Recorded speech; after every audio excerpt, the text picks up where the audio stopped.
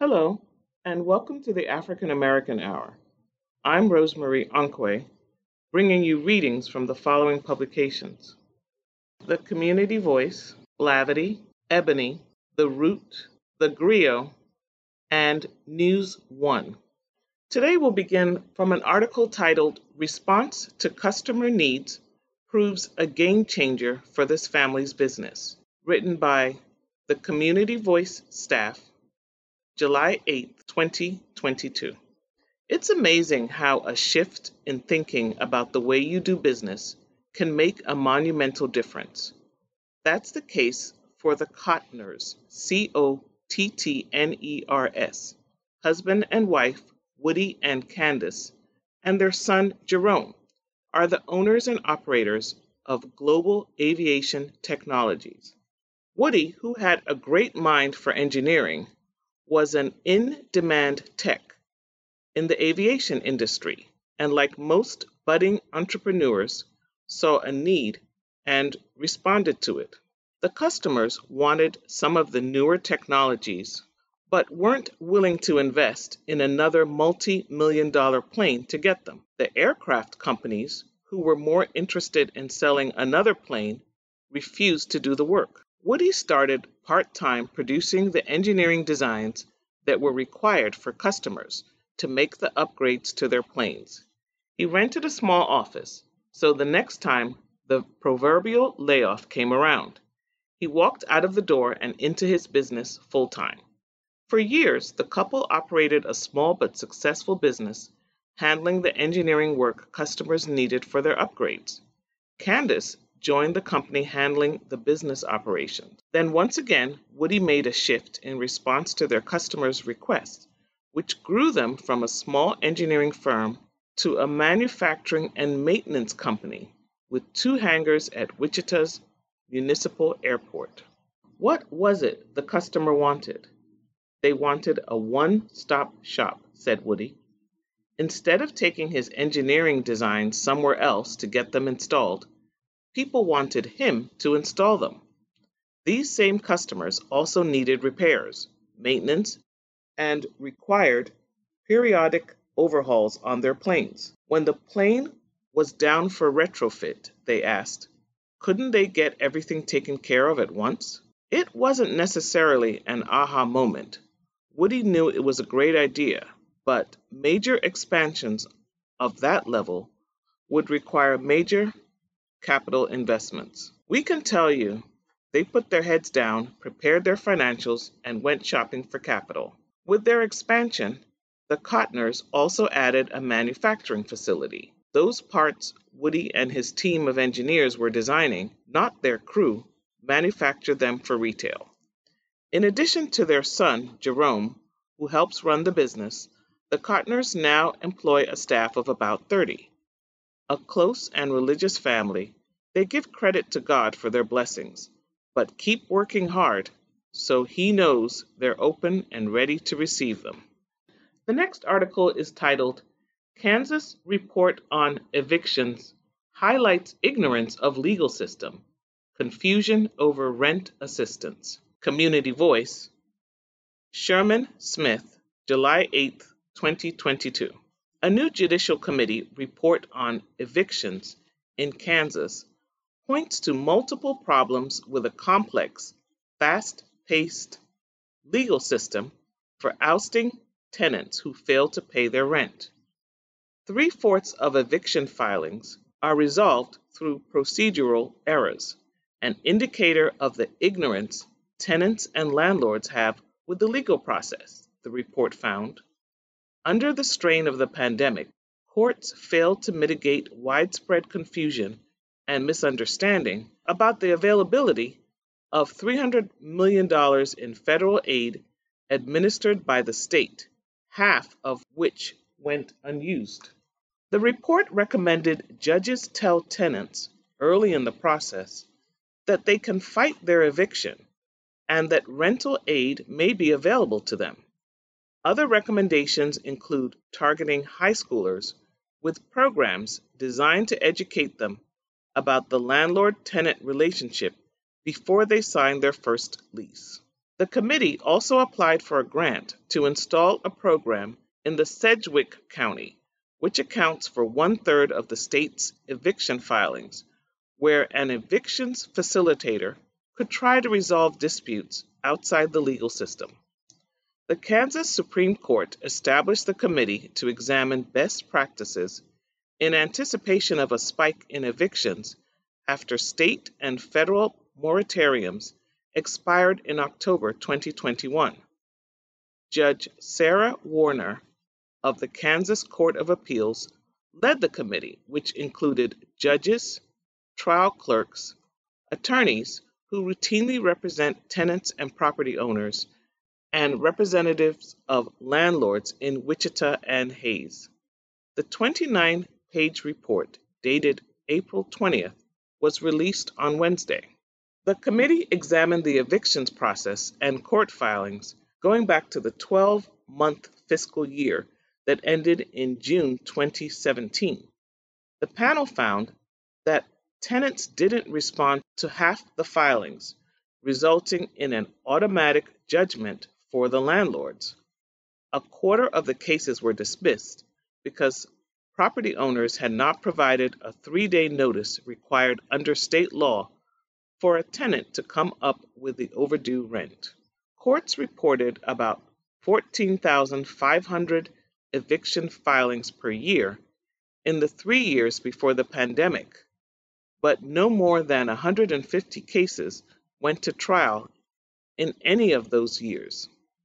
The committee questions the wisdom and equity of this judicial model, which relies, at least in part, on litigants' ignorance to stay afloat, the report said.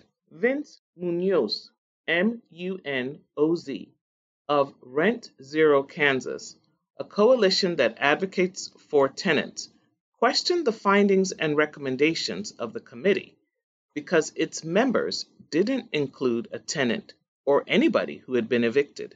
It's really hard to understate how significant of an oversight that is, Munoz said.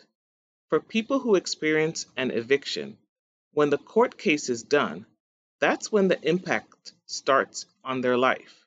For all the attorneys involved, it's all over when the judge bangs the gavel or releases the opinion.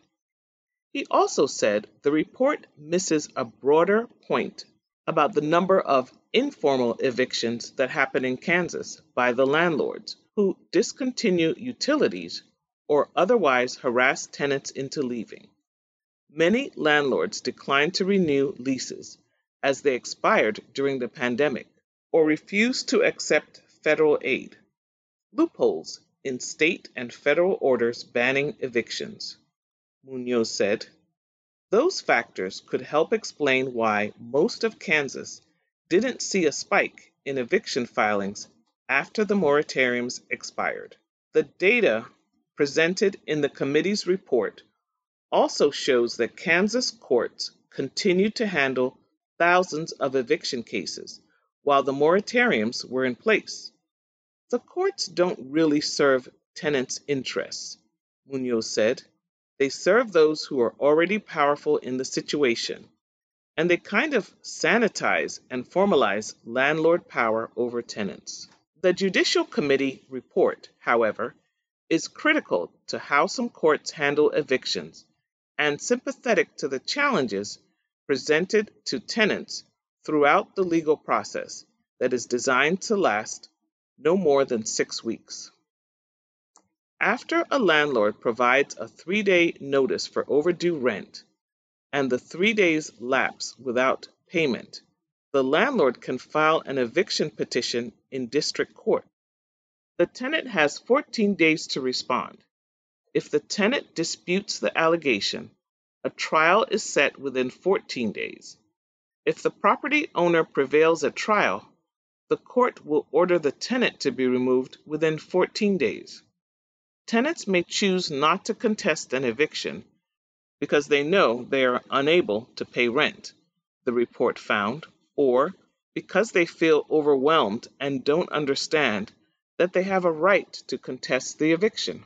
Tenants also didn't know that the rental assistance was available. or that it could be used even after the landlord had filed an eviction.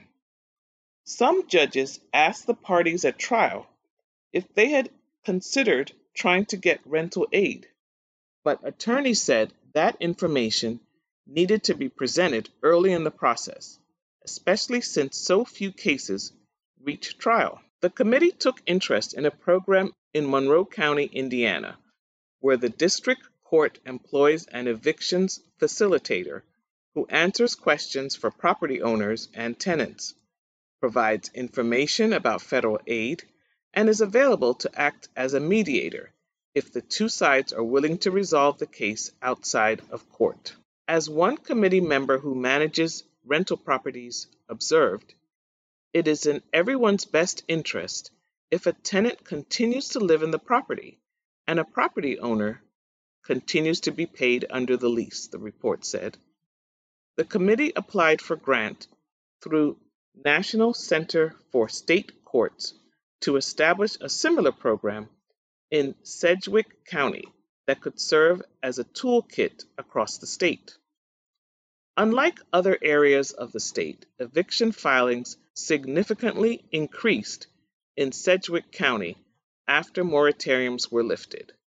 While the rest of the state saw filings last fall merely return to pre-pandemic levels, there was a 25% increase from pre-pandemic eviction cases in Sedgwick County.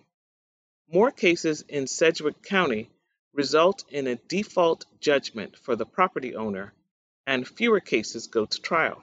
Munoz said Sedgwick County established its own rental assistance program with federal aid, while the rest of the state was served by the Kansas Housing Resources Corporation. Under the KHRC program, tenants and landlords can apply jointly for up to 18 months of assistance. Eligible households also may receive a lump sum of $900 in past due or future internet assistance. The organization's general counsel served on the committee, and a spokeswoman said KHRC has now dispersed $196 million in rental aid. More than a third of Kansas rent their homes, and many have struggled to cover rent and utility bills since the pandemic began, said Ryan Vincent, executive director of KHRC, in a news release in March.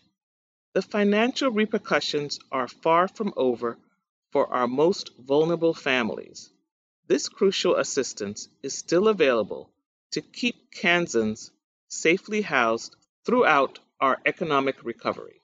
This article was titled, Kansas Report on Evictions Highlight Ignorance of Legal System, Confusion over Rent Assistance, by the Kansas Reflector editors, Community Voice, Sherman Smith, July 8, 2022.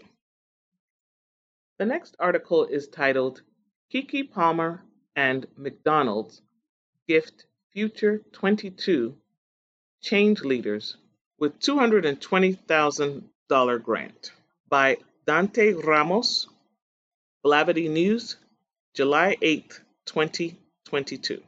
Award-winning actress Keke Palmer assisted McDonald's USA in presenting the Future 22 leaders with grants at a special event during the Essence Festival. During a ceremony thrown in their honor by the Essence Festival, $220,000 in grants was awarded. Through its Black and Positively Golden moment, McDonald's USA gifted their Future 22 leaders each with $10,000 grants to advance the selected individuals and their community-focused causes. It's an honor to join McDonald's to recognize and celebrate these awesome leaders, while also supporting their work and mission, Keke said. They are creating bright futures for themselves and the next generation, and really all of us, and the excitement on their faces during the McDonald's surprise gave me joy. Each selected Future 22 member has had their story told through an extensive campaign that includes videos on Instagram, on McDonald's YouTube channel, and radio ads featuring Keke Palmer. The 7 selected Future 22 members whose stories were shared are Nasir Barnes from Deerfield, Massachusetts, Kevin Brooks from Memphis, Tennessee, Parisia Hutchinson from Newburgh, New York, Marvion Mabon, Mabon, from Watts, California, Earl Robinson from Richmond, Virginia, Nyla Sams from Long Island, New York, and J.C. Smith from Jackson, Florida. During the celebratory event, McDonald's sponsored an open discussion moderated by McDonald's Senior Director of Cultural Engagement, Elizabeth Campbell. The curated conversation was to inspire the future 22 leaders and advise them on staying the course, finding balance in life while working toward changing the world and other impactful topics.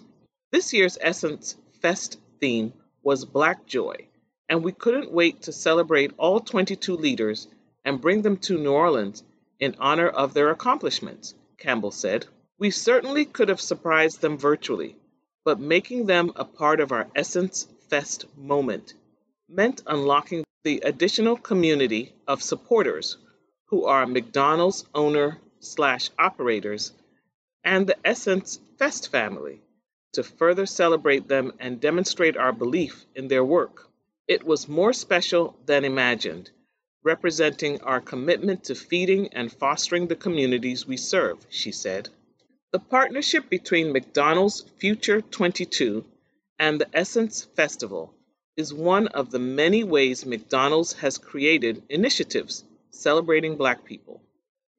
Over 65 years, McDonald's and its owner have partnered with HBCUs and awarded scholarships to HBCU students to advance Black excellence. Their partnerships include organizations like the National Urban League, NAACP, Boys and Girls Club of America, and more. For more information on McDonald's Future 22, follow at We Are Golden on Instagram. This article was titled Keke Palmer and McDonald's Gift to Future 22 Change Leaders with $220,000 grant, written by Dante Ramos, Blavity News, July 8, 2022.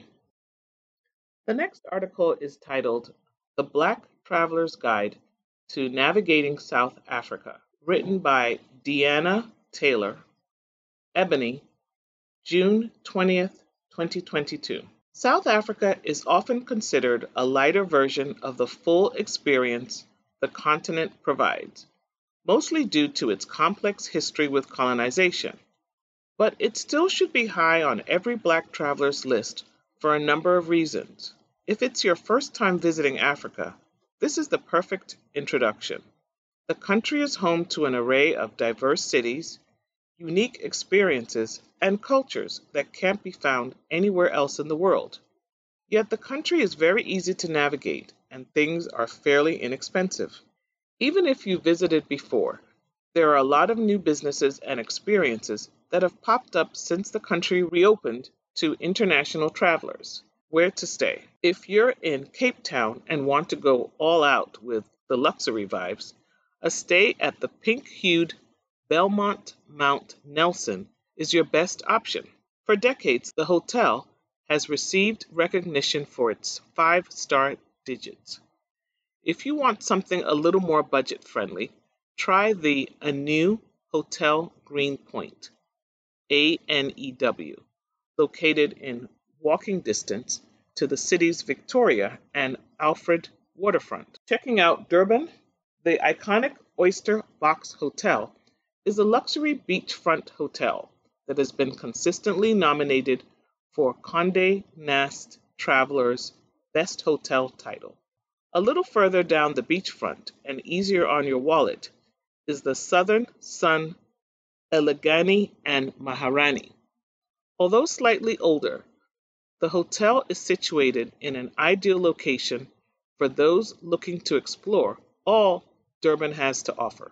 In Johannesburg, aka Joburg, the epicenter of the country's current culture and entrepreneurship explosion, a stay at the all-new Voco Rosebank should be on your list.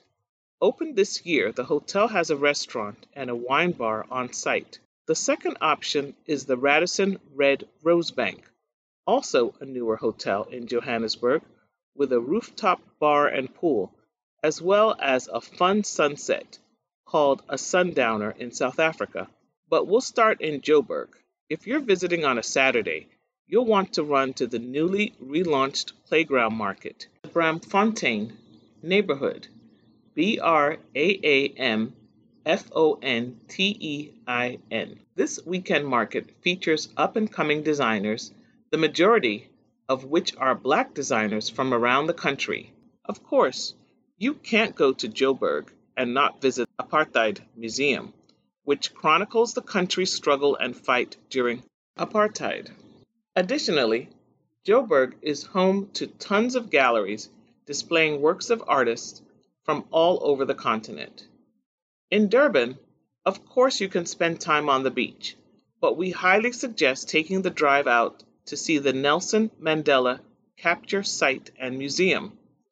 It's the exact spot where the South African leader was arrested before spending over 2 decades in prison. The neighboring museum provides detailed insight on his life, and there's a short rendition of the Long Walk to Freedom that you can take as well. Now for Cape Town. It's a city filled with a melting pot of cultures and people, and it honestly deserves its own guide. But here are a few of our top suggestions for unique handcrafted clothing and jewelry from local designers. Check out the Watershed located at the V&A waterfront. While at the waterfront, you'll also want to spend a few hours at Zeitz Museum of Contemporary Art Africa, ZEITZ. The state-of-the-art, multi-level museum does not hold back in its approach to highlighting the struggles Black South Africans have faced over the decades. The installations are powerful, and most were commissioned by African artists from across the continent. A few other things to add to your Cape Town list include a walking tour of the colorful Beau Cap neighborhood, KAAP, taking the cable car up to the top of Table Mountain, having dinner at Gold Restaurant, an immersive multi-course dinner experience that offers traditional African drumming lessons, spending an entire day out in the winelands, and a day in Camps Bay, the city's most luxurious beachfront. If you're on the adventurous side, booking a safari experience is a must-do. They're offered all over the country, with the more popular ones being outside of Cape Town and Durban. Kruger National Park allows you to drive through the park in your own vehicle, or you can hire a tour company to take you through as well. Overnight safaris are also very popular and allow for more opportunity to spot the wildlife. Safety tips and tricks. Whether you're traveling solo or with friends, safety is key. The cities listed are all considered major cities and will possess the same issues any other city around the world would. But here are a few tips and tricks to make your South African adventure seamless. Don't hang purses or bags on the back of chairs when out. Always keep your bags in eye view or on you. Unfortunately, pickpocketing can be an issue. Don't carry your passport on you while out. This one may seem strange, but it was the suggestion of several locals around the country. Many tourists either lose their passports or, in the extreme case, have bags stolen with passports in them. It's best to keep your passport locked in your room's safe. Never pull out large wads of cash or count it out in the open. Try to break up your cash and store it in different places on your body. When paying for items, try to be discreet when counting out your bills. This isn't necessarily to combat theft, but more so to keep vendors and businesses from overcharging when they see you have lots of cash on hand. Be mindful at night with phones and cameras. Again, always be aware of your surroundings. We understand that capturing the moment is important, but be careful with phones and cameras out in the open. It is okay to negotiate at flea markets. Some people are afraid to do so, but it is absolutely acceptable. Also, if you arrive at markets closer to closing, vendors are likely to give you better deals. The currency in South Africa is the rand. You can exchange money once on the ground or at a bank in your home city prior to traveling. Airports typically charge a higher fee. Uber is very inexpensive all around the country.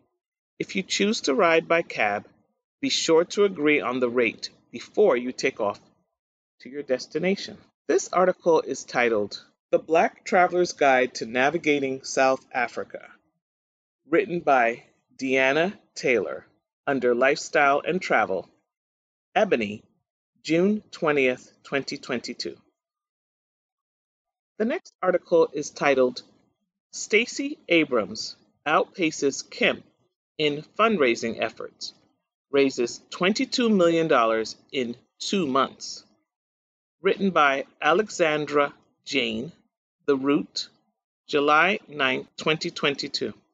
On this week's episode of Black Women Getting to the Bag, Stacey Abrams has left Republican Brian Kemp in her fundraising dust as she closes in on $50 million raised since announcing her campaign for governor last December. That's right. In just 7 months, Abrams has amassed enough to place a wide gap between herself and her biggest competition, with nearly $22 million being raised in the last 2 months alone. According to the Washington Post, Abrams announced on Friday that her direct campaign and its associated One Georgia committee raised $21.8 million between the beginning of May and June 30th, and in total has $18.5 million of cash on hand. Kemp, on the other hand, recently announced that his cash on hand amounts to a mere $6.4 million. While state ethics official ruled that Abrams could not use the leadership committee vehicle, One Georgia, until she had been officially named as the Democratic nominee after the primary, state party officials argued that she, on the basis that she was already the party's standard bearer, as she was the only Democrat to run. While we are gratified by the strong fundraising we have secured to date, we understand that our campaign must continue to dramatically outraise and outspend the incumbent in order to create a level playing field, Abrams' campaign manager, Lauren Wargo, wrote in a public memo on Friday. Wargo also shared that the money would be spent on deep, continuous, and thoughtful engagement with the most diverse electorate in the state's history, continuing to focus on Abrams' voter mobilization efforts. A spokesperson for Kemp, Tate Mitchell, said that Kemp will run on his record while acknowledging that Abrams and her liberal allies can and will continue to outraise and outspend our campaign. Far-left radicals from across the country are bankrolling Stacey Abrams' campaign to bring the failed agenda of the D.C. Democrats to Georgia, Mitchell said in his statement. And while Abrams' campaign is spending rapidly, as is the Kemp campaign, gone are the days where Democratic candidates had to beg and plead for resources. The money continues to roll in support of Abrams. You know what they say, though, scared money don't make none, and Abrams continues to prove that she will not be backing down. This article is titled, Stacey Abrams Outpaces Kemp in Fundraising Efforts, Raises $22 million in 2 months, by Alexandra Jane, The Root, July 9th, 2022. The next article is titled The Legend of Ben Montgomery, From Enslaved Man to One of the Richest Merchants in the South, written by Bilal G. Morris, News 1, June 13, 2022. History is a very fickle thing. Although it's a constant reminder of how far we've come, some of our most captivating stories have been lost in the abyss of time. But this is Black folklore, the time machine of storytelling, and our mission is to uncover the stories from our past that are steeped in Black excellence. One of these tales is the story of Ben Montgomery, the former slave who purchased his master's plantation to build a utopia for Black people, escaping the harsh realities of Jim Crow. Montgomery's story is another great testament to Black resilience. He was one of the most influential Black men in all of American history. Benjamin Montgomery was born a slave in Loudoun County, Virginia, in 1819. When he was 17, he was sent to a slave market in Natchez, Mississippi, Natchez.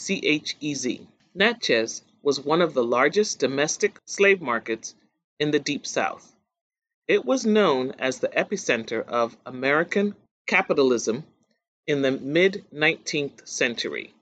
The market operated for almost 30 years, and tens of thousands of Black people were transported from Virginia, Maryland, Kentucky, and the Carolinas to the Natchez market to be sold, but all slave owners were not created equal.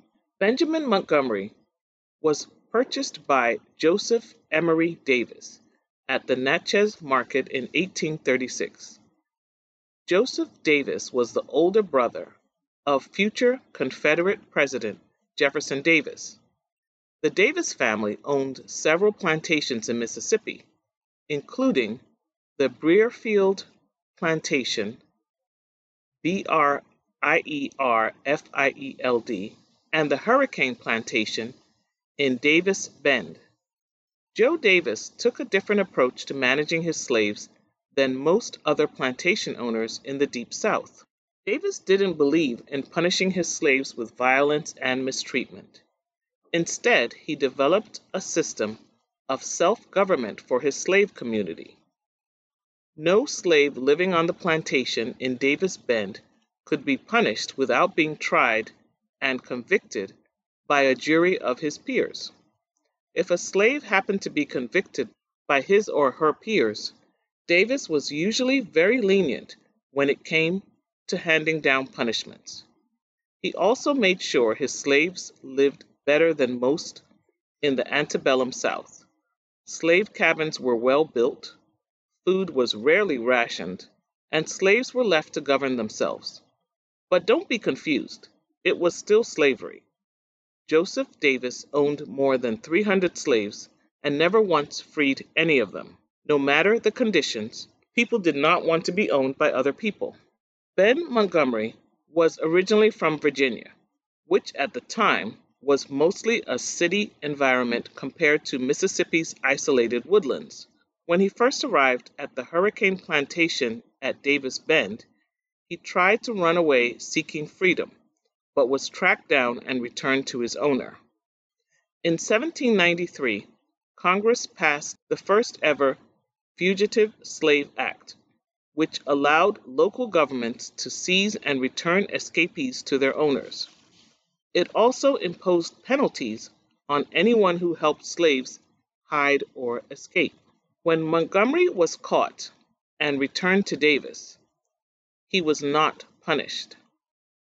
Historians believe that instead of violence, Davis chose a diplomatic route and talked to Montgomery about why he was so unhappy. Their conversation impressed Davis, and the two developed a mutual understanding that Montgomery would be allowed to flourish as a human being, as many slaves in the South were not afforded the same luxuries. Regardless, Ben took full advantage. He learned to read and had access to the plantation library. Eventually, he began working as an office clerk for Davis, who was also an attorney. Montgomery wrote letters as well as legal briefs for his owner. He also learned land surveying and construction plans, designing special levees that protected the plantation during floods. They are still holding to this day. But Montgomery didn't stop there. He was also the architect of several plantation buildings, including the Garden College, which became the Hurricane Plantation Library. Montgomery was a true Renaissance man, a person with many talents or areas of knowledge. Not only was he an office clerk and architect, but he also became a skilled mechanic who regularly maintained steam engines that operated the cotton gins and invented a boat propeller to improve the paddle wheels of river steamboats. His boat propeller invention was so effective that his owner, Joseph Davis, tried to patent it under Montgomery's name. U.S. law prohibited slaves from owning patents, and it was ultimately denied. Montgomery's skill set wouldn't stop there. Davis regularly rented out his slaves to work on other plantations. This allowed Montgomery to save up money and in 1842 purchased a store on the Hurricane Plantation. His store was so successful that he was able to maintain his own line of credit with wholesalers in New Orleans and Mississippi. His store was popular among whites and blacks, with some customers spending more than $1,000 worth of goods every year. This man truly did it all. He also kept the books for his slave owner and was seen as a master accountant, buying and shipping supplies for Davis. Montgomery helped Davis become one of the wealthiest men in the South at this time. Eventually, Ben Montgomery also became a rich man and purchased his wife from Davis, making her a free woman, allowing her to be a stay-at-home mother to their 4 children. By the start of the Civil War, Montgomery had built a life for himself and his family that few blacks in the South could have ever imagined, but it was at risk. The Civil War meant Davis and his plantation could fall and be seized by the Union Army. Because Montgomery's life was tied to Davis, he believed if the Hurricane Plantation failed, so would the life he built. Davis, his family, and most of his slaves fled the plantation, but Montgomery stayed behind to protect it as best he could. Ultimately, Union soldiers burned down the Hurricane Mansion in 1863, after the city of Vicksburg fell to the Union Army. Davis's land was confiscated by the federal government, and Montgomery and his family would flee to Ohio. Once the war ended in 1865, Montgomery returned to the Davis plantation, reassumed his role as the leader among the now former slaves. Davis and Montgomery would work together to get Davis's land back from the federal government. The move would ultimately bring the 2 men even closer, as their respect for one another had grown tremendously. In October 1866, Montgomery wrote Davis a letter asking if he could lease the Hurricane and the Breerfield plantations from his former slave owner, but Davis countered with a better offer. He offered to sell Montgomery his plantation holdings for $300,000 with yearly interest. The sale made Montgomery one, if not the richest ex-slaves in the country at the time. His new plan was to build a community for former slaves built on honesty, industry, sobriety, and intelligence. 1867, Montgomery was appointed Justice of the Peace for Davis Bend by Major General E.O.C. Ord, O.R.D., the commander of the 4th Military District of Mississippi and Arkansas. This appointment made him the first black person to hold public office in Mississippi. Like many establishing black towns after the end of the Civil War, Davis Bend struggled to grow due to the harsh realities of the environment. The Mississippi River constantly flooded, making it nearly impossible to harvest sizable crops. But Montgomery and Sons grocery store continued to flourish. and by 1873, Montgomery's net worth was estimated at $230,000, putting him in the top 7% of the wealthiest merchants in the South. This article was titled "The Legend of Ben Montgomery, From Enslaved Man to One of the Richest Merchants in the South," written by Bilal G. Morris, News 1, June 13, 2022. The next article is titled "Confusion Still Persists About the Morning After Pill and the Abortion Pill. Here's What You Need to Know," written by Bonita Gooch, The Community Voice, July 8, 2022. In a post-Roe America, women are looking for alternatives, so much so that there was a run on the morning after pill and the abortion pill in the days immediately following the announcement of the Supreme Court's ruling. This led several major pharmacies to place a limit on the number of these products people can purchase. What has also become clear in the post-Roe America is that there is a lot of confusion between the pills, with many people thinking they are one and the same. They are not. They are two different medications with two totally different roles in the reproductive process.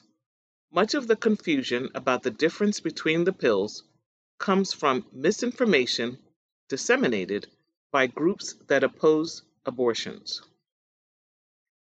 The major difference. The morning after pill, also known as emergency contraception, helps prevent pregnancy. The abortion pill, also known as a medication abortion, ends pregnancy. According to the general medical definitions of pregnancy that have been endorsed by many organizations, including the American College of Obstetricians, Gynecologists, and the United States Department of Health and Human Services, pregnancy begins when a pre-embryo completes implantation into the lining of the uterus. Hormonal methods of contraception, including the morning after pill, prevent pregnancy by inhibiting ovulation and fertilization. The morning after pill. The morning after pill contains medication that reduces the risk of pregnancy if started within 120 hours, or 5 days, of unprotected intercourse. The pills are produced by several manufacturers, but they all contain the same basic ingredient: levonorgestrel, a synthetic progestin that is similar to the hormone progesterone the body makes to regulate the menstrual cycles. Brand names include Plan B One Step, Take Action, My Way, Option 2, Preventiza, After Pill, My Choice, Aftera, and E-Contra. They are available over the counter at drugstores and can cost between $20 to $50, with generics costing less. The brand of emergency contraceptives you buy or how much you pay for it doesn't matter. All brand name and generic levonorgestrel morning after pills work just as well. There are certain brands of oral contraception taken in increased doses for use as emergency contraception that require a prescription at any age. MAP. How does it work? Morning after pill, MAP, work by delaying or inhibiting ovulation and or altering tubal transport of sperm with the goal of preventing ovulation or fertilization of the egg. Part of the confusion by those who are against MAP and abortion is that they believe these pills work to remove fertilized and implanted eggs from the woman's body. All research supports the fact that MAP only stops fertilization of an egg. Plan B pills are no longer effective once an egg is fertilized. It doesn't prevent a fertilized egg from implanting in the uterus or interfere with a zygote, zygote, that has already been implanted. When taken within 24 hours of unprotected intercourse, the progestin-only pills are 95% effective at reducing the risk of pregnancy. The abortion pill. The abortion pill ends a pregnancy without using instruments. In the United States, the pills are approved for use by the Federal Drug Administration up to 10 weeks after the person's last menstruation. However, it's authorized for 12 weeks and sometimes longer in other countries. Also known as medication abortion, the abortion pill is actually two medications that must be prescribed by a doctor, which ends a pregnancy by blocking the hormones necessary for maintaining a pregnancy, and prostol, misoprostol, which causes the uterus to contract and empty. Unlike a surgical abortion, medical abortion doesn't involve getting surgery or anesthesia, medication that makes you unconscious during an operation. Instead, you take the abortive medications in a healthcare setting, like at a doctor's office or at home. You need to follow the doctor's direction on how and when to take the drugs exactly, with the second pill taken 24 to 48 hours after the first. The abortion pill is highly effective at ending very early pregnancies. Complete abortion will occur in 96 to 97% of women who choose mifepristone. In the small percentage of cases where medication abortion fails, other abortion procedures are required to end the pregnancies. Telemedicine abortions. Medical abortion was approved for use in the United States in 2000, and by 2020, more than half of all abortions in the United States were medication abortions, according to the Guttmacher Institute, Guttmacher, a research group that supports abortion rights. A growing number of those abortions were telemedicine abortions, also called telehealth abortion. It is essentially a medical abortion in which medical consultations occur over video chat, phone call, or text message, and the medications are sent through the mail. With some telemedicine services, the entire process happens through telehealth, meaning the patient never meets their provider in person. They may be asked about a positive pregnancy test, but aren't generally required to provide one, and there are no mandatory ultrasounds. In other settings, clinics or hospitals may use telehealth for just a part of the process, like the initial consultation. How safe is it? The second pill, misoprostol, induces heavy bleeding and cramping 1 to 4 hours after taking it. This is a normal response with the purpose of emptying the uterus of pregnancy tissue. Users may experience a variety of side effects, including tiredness, dizziness, cramping, heavy bleeding, diarrhea, and a mild fever. To alleviate the pain, ibuprofen can be taken. However, aspirin should be avoided as it might increase bleeding. Like with any medication, there are potential risks associated with a medical abortion. The likelihood of experiencing these risks is very low. The rare but serious complications include unsuccessful abortion, infection, prolonged bleeding, long-lasting fever, and blood clots in the uterus. The abortion pill regimen can cost from $200 to $800, depending on your insurance and provider. This article was titled "Confusion Still Persists About the Morning After Pill and the Abortion Pill. Here's What You Need to Know." Written by Bonita Gooch, The Community Voice, July 8, 2022. The next article is titled "Simone Biles is Youngest Presidential Medal of Freedom Recipient." In quotes, "I still have no words." Written by Dante Ramos, Blavity News, July 8, 2022. Olympic gymnast Simone Biles paid a visit to the White House to be honored with the Presidential Medal of Freedom.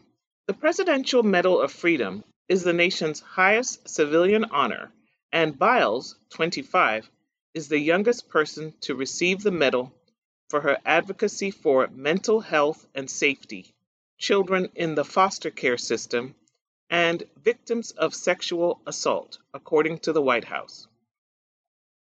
President Biden announced the 17 recipients of the 2002 Presidential Medal of Freedom on July 1st. On July 7th, he draped several of this year's honorees with awards around their necks while at the White House. Other honorees include activist and athlete Megan Rapinoe, spelled Rapinoe, actor Denzel Washington, the late John McCain, and Steve Jobs. Today, she adds to her medal count, President Biden said as he presented Biles with her award. "I don't know how you're going to find room," he joked at Biles. Reflecting on her accolade, Biles shared a photo rocking her gold medal on Instagram. Medal of Freedom.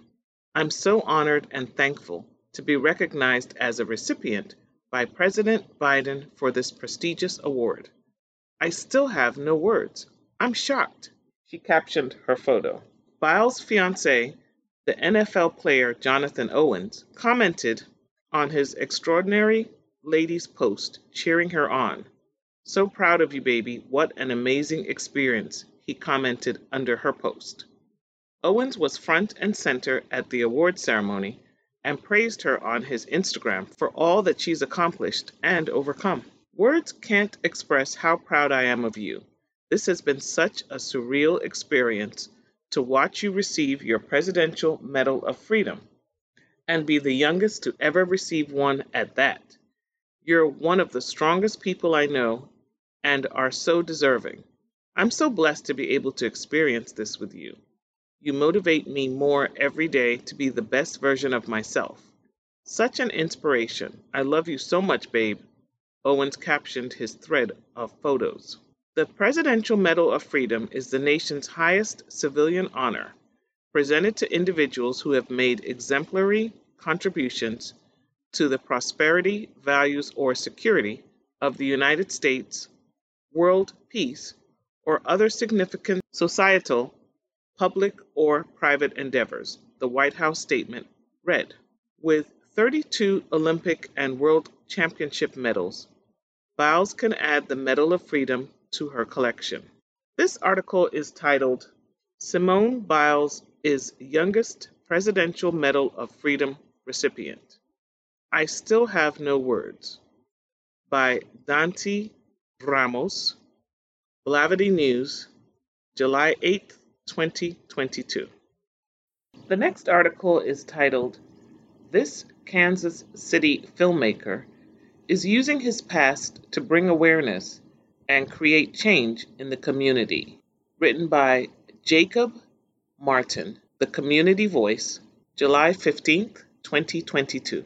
A Kansas City man is using his own mental health struggles and his knack for storytelling to bring awareness to mental health issues facing young minorities in the Kansas City community.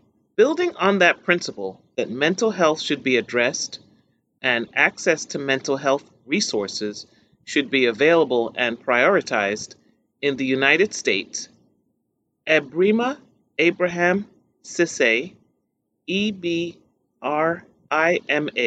Sisay, Sisay, created The Freedom Project, an 8-part documentary-style video series.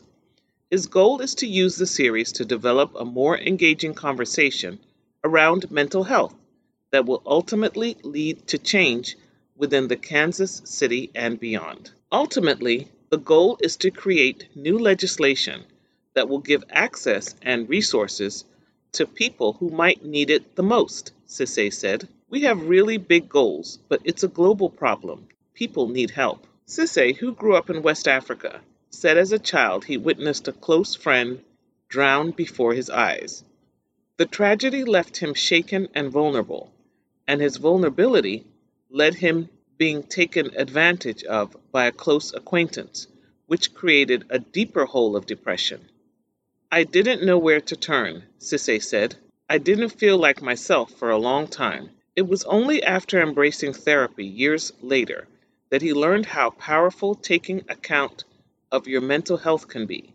It changed me. I was a completely different person, Cisse said. Using those personal experiences with mental health struggles and combining it with his knack of storytelling and videography and his background in health sciences, he was able to create the Freedom Project. The series will focus on mental health as it relates to childhood trauma, domestic violence, reentry into society from prison, PTSD in military veterans, and public health.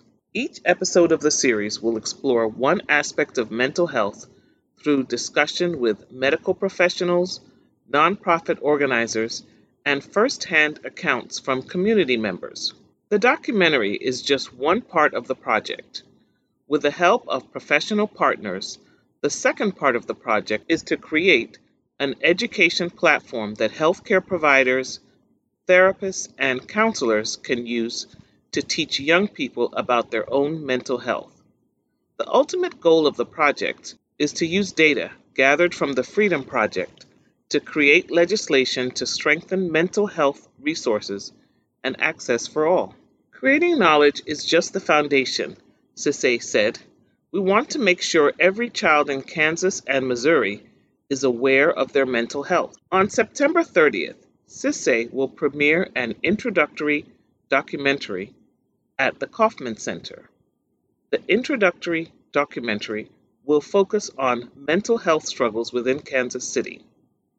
Cisse said the video will examine issues surrounding domestic violence, homelessness, and burnout in Kansas City. The film will be available online, and more information about attendance will be available on social media. The point of the launch is to show the city of Kansas what we've been working on, Cisse said, by actually showing people what the problem looks like and talking with medical experts and policymakers about what the solution looks like and what we are proposing. In the immediate, the project has plans to partner with the community businesses such as barbershops and clothing stores that will hold events for young people to attend, view the documentary, and have moderated discussions. Cisse admits the project is ambitious, and it might be some time before the real change is in effect. But if he can help build a stronger, healthier Kansas City, he will have succeeded. This article is titled, "This Kansas City Filmmaker is Using His Past to Bring Awareness and Create Change in the Community," written by Jacob Martin, The Community Voice, July 15, 2022. That's all the time we have for the African American Hour. My name is Rosemarie Onwukwe. Thanks for joining me.